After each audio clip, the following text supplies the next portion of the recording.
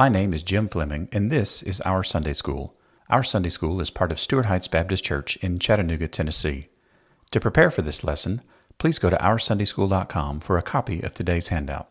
Now, let's get to this week's lesson. Welcome to Our Sunday School. Glad you guys are here this morning. Welcome to those of you online. Thanks for showing up. And we're in Mark chapter 13 today. Mark chapter 13.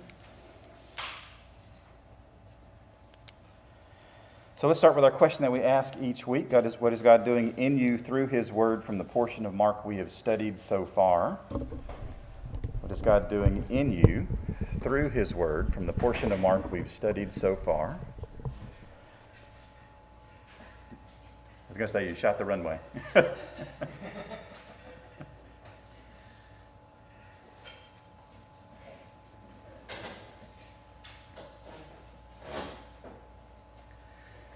So let me ask this question. Maybe I'll ask it a different way. Has Mark 13 sounded familiar this last week? A couple of parts of it, yeah. Right? A couple of parts of it.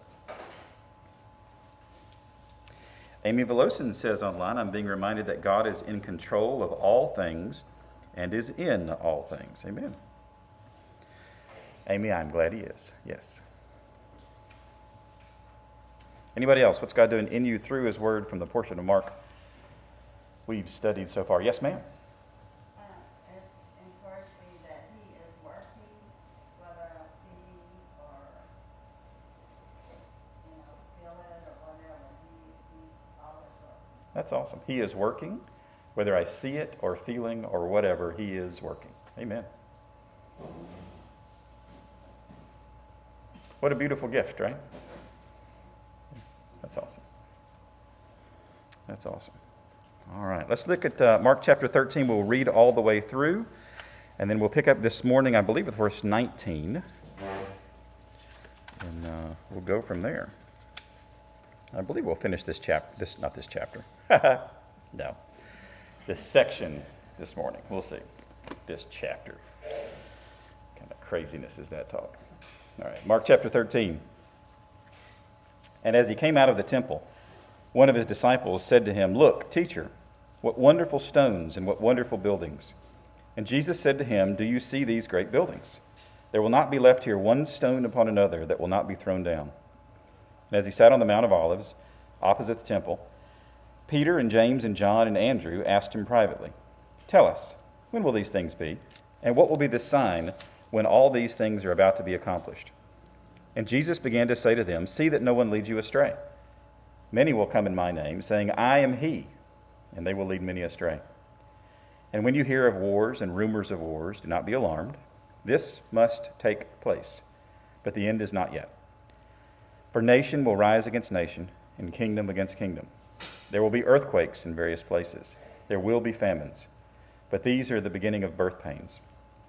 But be on your guard, for they will deliver you over to the councils, and you will be beaten in synagogues, and you will stand before governors and kings for my sake, to bear witness before them. And the gospel must first be proclaimed to all nations. And when they bring you to trial and deliver you over, do not be anxious beforehand what you are to say, but say whatever is given you in that hour. For it is not you who speak, but the Holy Spirit. And brother will deliver brother over to death, and the father his child. And children will rise against parents and have them put to death. And you will be hated by all for my name's sake. But the one who endures to the end will be saved. But when you see the abomination of desolation standing where he ought not to be, let the reader understand. Then let those who are in Judea flee to the mountains. Let the one who is on the housetop not go down or enter his house to take anything out. And let the one who is in the field not turn back to take his cloak. And alas, for women who are pregnant and for those who are nursing infants in those days. Pray that it may not happen in winter. For in those days there will be such tribulation it has not been from the beginning of the creation that God created until now, and never will be. And if the Lord had not cut short the days, no human being would be saved. But for the sake of the elect, whom He chose, He shortened the days. And then if anyone says to you, 'Look, here's the Christ,' or 'Look, there He is,' do not believe it.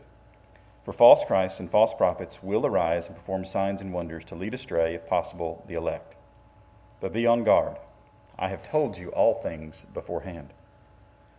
But in those days, after that tribulation, the sun will be darkened, and the moon will not give its light, and the stars will be falling from heaven, and the powers in the heavens will be shaken, and they will see the Son of Man coming in clouds with great power and glory.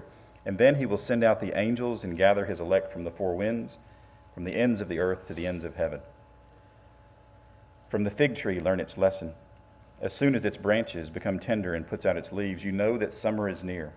So also, when you see these things taking place, you know that he is near, at the very gates. Truly, I say to you, this generation will not pass away until all these things take place.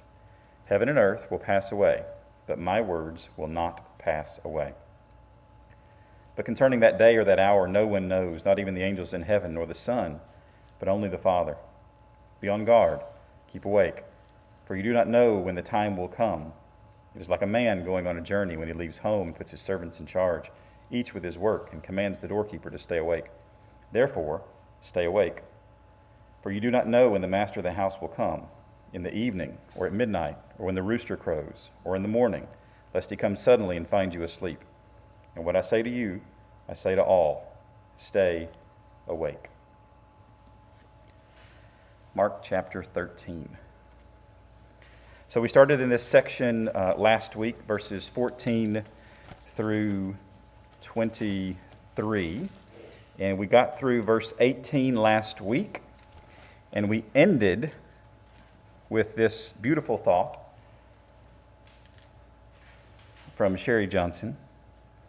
Jesus didn't know when this would happen, but he knew his Father. That has been stuck in my head all last week, Sherry. Thank you for that. I appreciate that. So just this section here, but when you see the abomination of desolation, again, this was this reference back to Daniel chapter 9, standing where he ought not to be.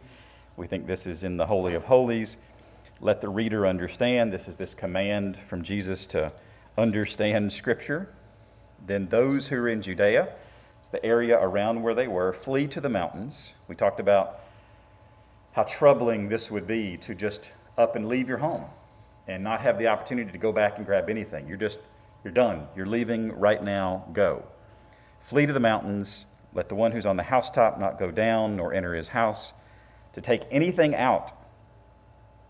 And let the one who is in the field not turn back. This is an agricultural society. A lot of people working in the fields. To take his cloak. And alas, or woe for women who are pregnant and for those who are nursing infants in those days. And then this imperative, pray that it may not happen in winter. So we see Jesus' care for his disciples in this command to them. So we'll pick up in verse 19. And 19 starts with the word for. And this is the Greek word gar. And this means we're assigning a reason for the things that have come before. So the reason for the things that have come before is what is coming next. For in those days, and it's not just in some arbitrary days in the future. This is demonstrative pronoun. These are specific days that Jesus is referring to. For in those days there will be such tribulation as has not been from the beginning of creation. Let's talk about this word. There will be. Again, a future indicative. So Jesus is saying this is going to occur in the future. There will be such tribulation. Now, I would argue that if you have been in church very long in your life, you have heard lots of conversations around this specific word. What I would ask you to do is not always associate the word tribulation or persecution or pressure, as the definition is, with the technical end times term of the tribulation. They are not always the same thing in the New Testament. Now, I'm not making a statement that it is and that it is not. I'm just saying, just be careful and leave room for the fact that this might not actually be referring to this period that we collectively refer to as the tribulation. So there will be such tribulation as has not been from the beginning of creation that God created until now. Now, I feel like I spend a lot of time, and you probably do too, I spend a lot of time reinforcing the idea that Jesus uses future indicatives a lot, and that we can trust him with our future, right? So does anybody feel like I say this fairly often? Yes? Okay. I think that is important. I think it is a confidence-building thing. I think it shows Jesus' knowledge, but it also shows his care and concern for us. I think this is important. But every once in a while, he uses a perfect indicative. And that's what has not been is. The perfect is this concept that this is something that has occurred in the past and the results are continuing until now. So Jesus not only can use the future indicative flawlessly, he can use the perfect indicative flawlessly as well. Because he was back then when that happened too. So it's not just a one-directional omniscience, it's bi-directional omniscience. Which I think is like, oh, okay. Because sometimes what happens is I'll get so dug in on a concept because I see it so many times in the text that I forget, well, there's actually another direction that he's got full awareness of as well. So he knows the past perfectly too. So let me ask a really simple question. Why does Jesus know the past perfectly? He was there, right? He was absolutely there. So, Dave, were you there? No. But you were not there at the beginning of creation. Okay, all right. So I don't know what your theological bent is toward the beginning of all things, but we get a fairly clear picture of what Jesus viewed as the beginning of all things in this particular text. So there will be such tribulation as has not been from the beginning of the creation. Now, if you look at the words here that are the references in Mark for this word beginning shows up in Mark 1:1, the beginning of the gospel of Jesus Christ, right? This word for arche, this is the arch, this is the... For those of you that like storytelling, you know that stories have an arc to them. This is the same kind of concept. This is the beginning of that arc of a story. The word also shows up in 10:6 as the word creation shows up in 10:6. So this is a phrase that is used earlier in Mark's gospel. Let's look at 10:6. So Mark chapter 10, start at verse 5. And Jesus said to them, because of the hardness of your heart, he wrote you this commandment. This is don't divorce your wife. But from the beginning of creation, God made them male and female. All right, so come back over to Mark 13. Look at the text here. It would help if I'm in 13. There we go.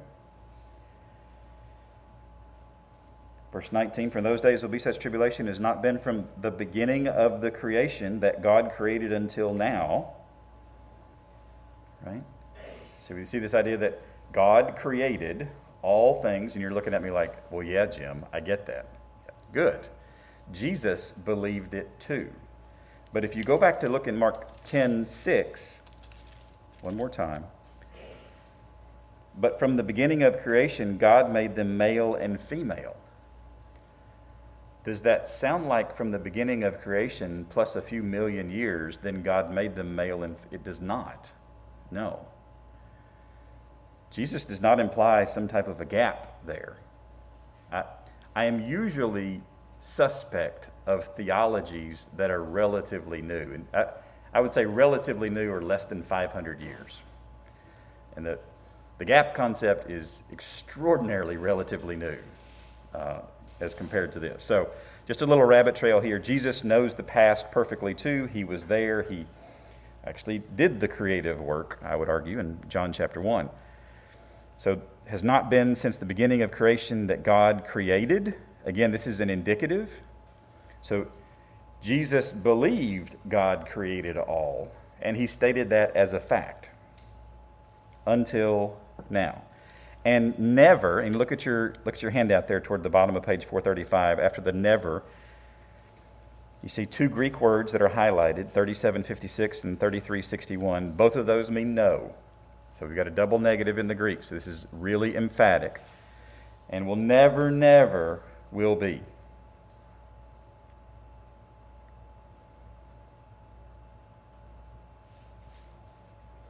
So is the worst in front of us or behind us? It's in front of us. Is the best in front of us or behind us? It's in front of us. So let's not lose our perspective as we go through life. That the best and the worst are yet to come. And which one comes last for the Christian? The best. The best. There is great theological truth in the phrase, He saves the best for last. It's actually a pretty good articulation of how God treats His children. He saves them for the last. So, verse 20, and if the Lord... Now, who has been referred to consistently in Mark's gospel as Lord so far? Jesus does, right? As a master, as the leader of the group of disciples. So who is speaking right here? Jesus is speaking. And if he's talking about the Lord, who are we talking about? God the Father, right? This is his Father. If the Lord had not cut short. Now, what was the occupation of the four gentlemen? That's rounding up considerably. Of the four guys that he's talking to right here. They were fishermen. Mitch, is it possible for you to use sailing and nautical terms that I would not be aware of? Yeah. He and I have had multiple conversations about this. I still get mixed up. I could have asked you guys too, Landers, on the bow and the stern. And I got it. The bow is the pointy end. There you go. Cool. That feels important for somebody other than me to know. So I'm good with that, right? This word that he uses right here for cut short is actually a nautical term. It means to dock or to cut a trip short, to abridge something. And I don't know if you guys are into cruises, but if you've ever been on I have never been on a cruise, but if you've ever been on a cruise and the cruise was cut short, you stopped somewhere where you weren't supposed to end the cruise. Let me rephrase that. You stopped somewhere that you didn't plan to end the cruise. That is what this word, this is a nautical term, which I think is beautiful that Jesus is talking to them in fishermen talk, because they were fishermen. So it's kind of cool. Perhaps a little bit of know your audience. Now, I would also argue that there are many, many times in the New Testament where Jesus blows their ever-loving minds with concepts that they have no idea how to pin back to any fishing terminology. But he's just being gentle right here. Because this is pretty heady stuff, right? Even after he left, they didn't get a lot more on this topic than this. Like this was a big chunk of it right here. So, if the Lord had not cut short the days, no human being, it's actually not human being, it's no all flesh, would be saved. And I love Jesus. He crams his words full of good theology. The saved is a passive indicative. Because saved is not something I can actively do. If I repent of my sin and confess Jesus Christ as Lord and Savior, I am not saving me. I am relying on God keeping his word that is sufficient, that he will save me. So do I have some requirement? Yes, but I'm not doing the saving. And I've heard people introduce people that led them to the Lord as this is the guy that saved me. And I get it, right? Because folks who are very young in the faith tend to use phrases that are really just not theologically on topic here, on point here. But Jesus says, otherwise no human being would be saved. Because he understands this is not an active thing for human beings to save themselves.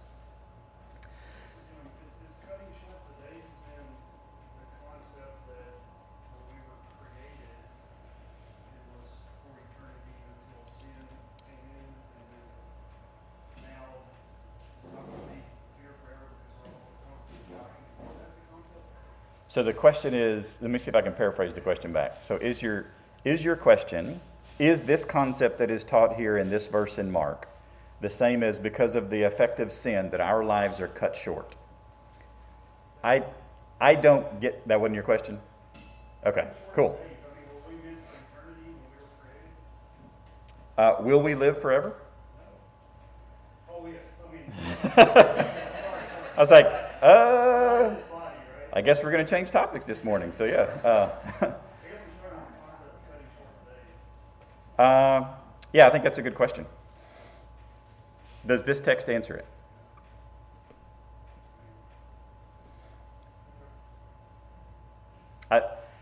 I tried to do my best, and you guys have been exceedingly patient with me, but I tried to do my best when we did the Mark 13 prep week to get you ready for, well, I'm frustrated not having that explicitly explained. Welcome to Mark 13.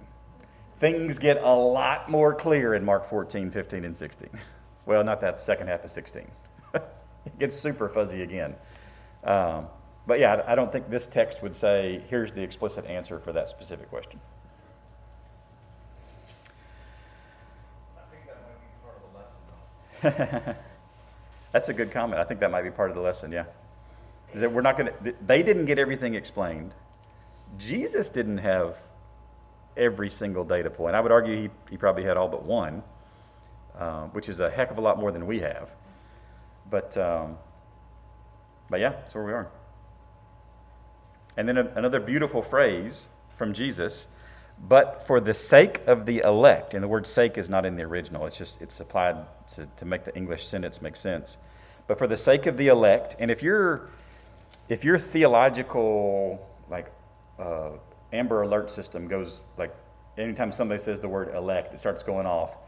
Can I just tell you, take a good deep breath for me, because God's got this. There is a process in the entire salvation process called election, where God chooses who will be his. This is taught in Scripture. We sometimes can go so far on the you have to decide, it's all up to you, you make a decision. It's like, whoa, time out. That is not what the Bible teaches.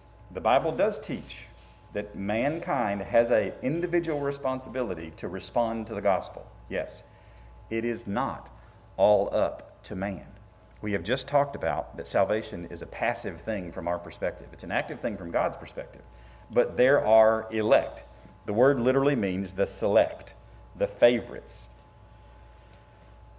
So one of the funniest things that always used to happen when we would go down to Mobile to visit with Julie's family is that we would see her sisters. She has 2 older sisters. And they would constantly ask their dad, who has now passed on, who was the favorite. And whoever was standing in front of him was the favorite. Or whoever had most recently brought him ice cream. One of those, like, that was the favorite. So he got a lot of ice cream this way. But it was hilarious to watch him because he seemed to me to be genuinely, totally bought in that whoever was standing in front of him in that moment was the favorite. And he would love those girls. Oh my gosh, it was beautiful, absolutely beautiful. And then she'd leave the room and another would come in, you're my favorite. I'm thinking, I don't think that's how favorites work. You never had 3 daughters. That's right. I didn't have 3 daughters, that's right. You were standing in front of you. You talked to them. But I love the idea that all of God's elect are his favorite. That's a beautiful thing. That is a beautiful thing.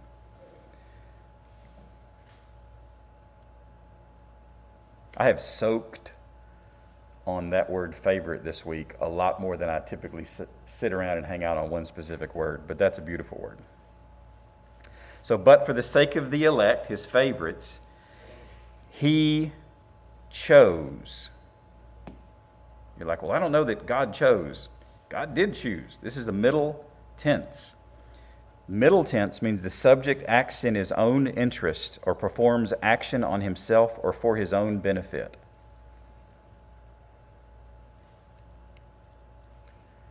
He chose us for his benefit. I don't know that you're going to hear much better news than that this week. You're going to hear an awful lot of stuff in the news. You're going to hear about how Haiti has been rocked. It's awful.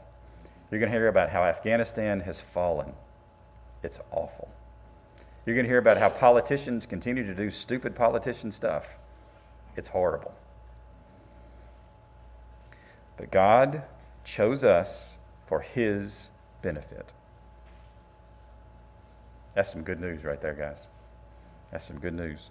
So in the middle of this, what could be considered to be wave after wave after wave after wave of the future is going to be ugly, is buried this beautiful good news that we are His favorites and He chose us for His benefits.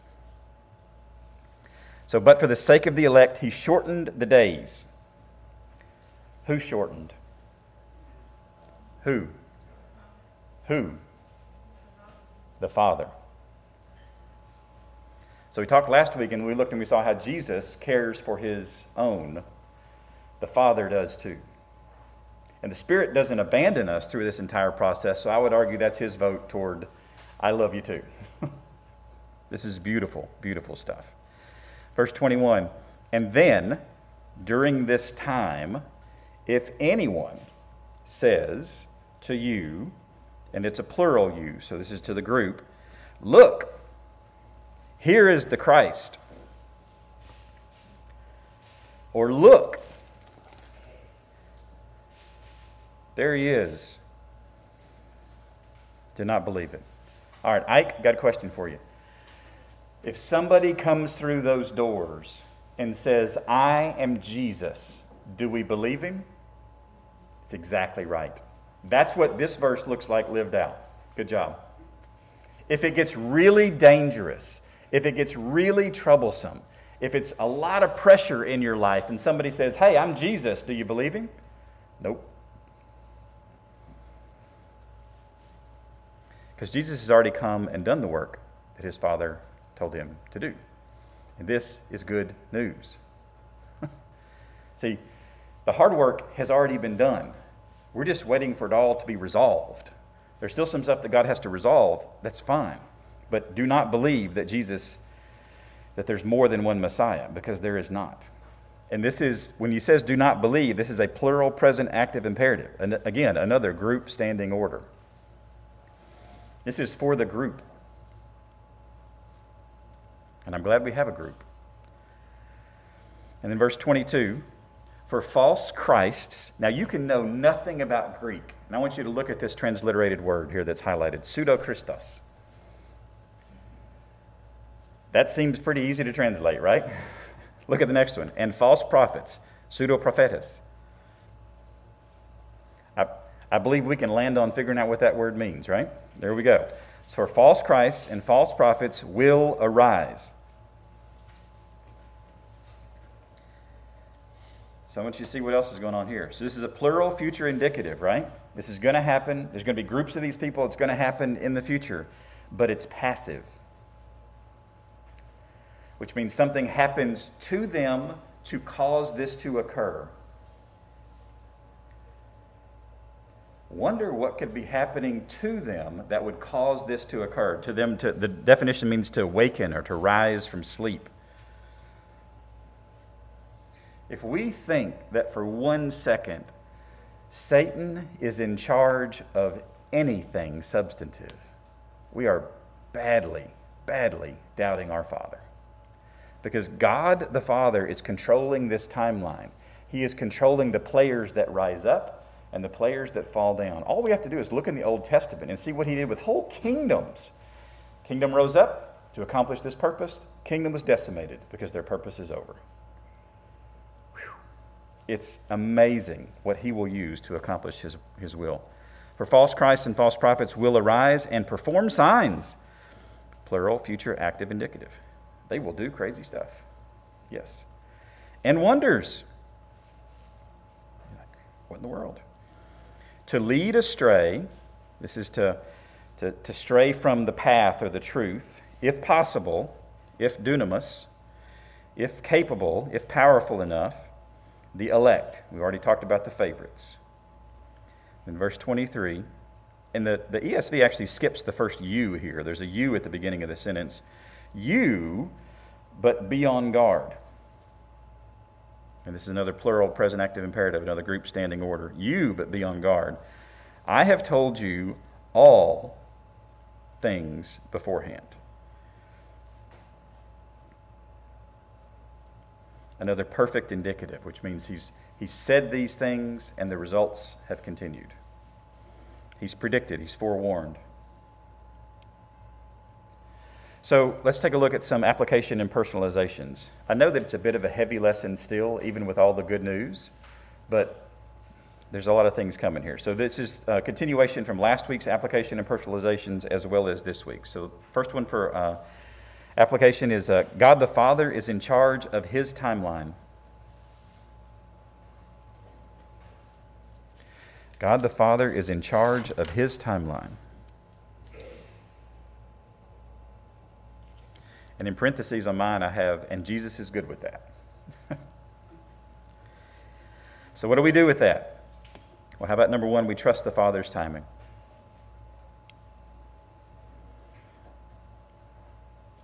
There's literally no one in the universe more well qualified to run the universe.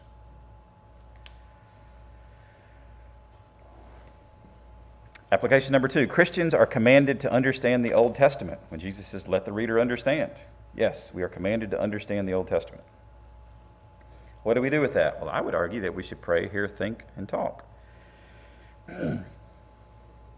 Might help us do that. So Christians are commanded to understand the Old Testament. So pray, hear, think, and talk. Application number three, Jesus cares about his disciples.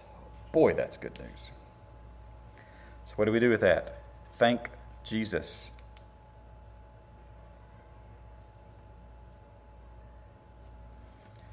Number four, Jesus knows the past and the present. Jesus knows the past and the present and the future.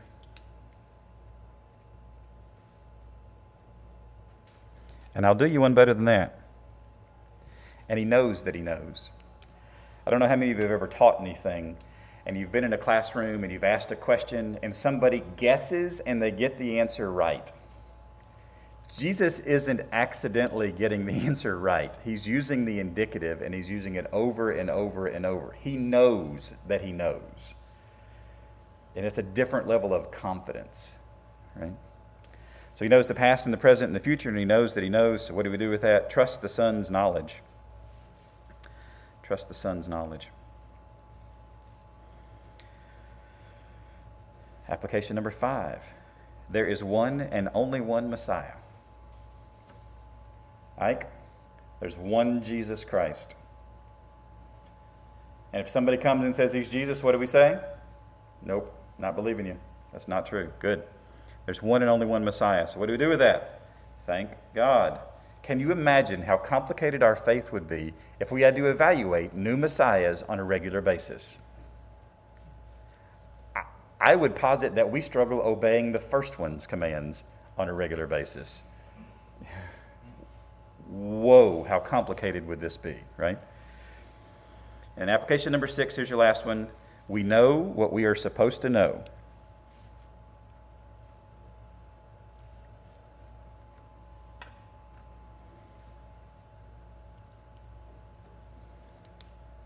So what do we do with that?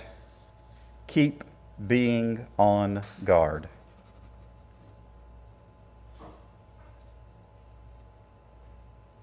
Keep being on guard. That's what he left us with in this text. Be on guard. That's what we needed to hear. That's what we needed to know. And that is a good thing. A couple comments here. So none of these things have taken our God by surprise and should not take us by surprise because he has warned us of these things. Amen, Miss Nancy Miller. That's exactly right. Awesome. Beautiful stuff. Beautiful stuff. All right, so that's the end of this section. Next week, Lord willing, we'll start with Mark 13:24. That's your one blank. So there you go for you blank fillers. And remember our homework to pray, hear, think, talk, share, and invite. All these resources are at OurSundaySchool.com. Your weekly update should be on your table there. So if you put your name down, everybody that was there, and fill out any new prayer requests that you have. Pray as a group. When you're done with the prayer, you are dismissed to go and to worship this one who knows the past, who knows the present, who knows the future, who is worthy of worship, who cares for us, whose dad cares for us, whose father knows all things about the timeline, and they are all worthy of our trust and worship. Amen. Whoa. All that from a little old text in Mark 13. Beautiful stuff. Thanks for coming today, guys. Thanks for engaging, and don't forget to subscribe to our podcast, YouTube channel, and weekly email. You can subscribe to all three of those at OurSundaySchool.com. Grace and peace to you.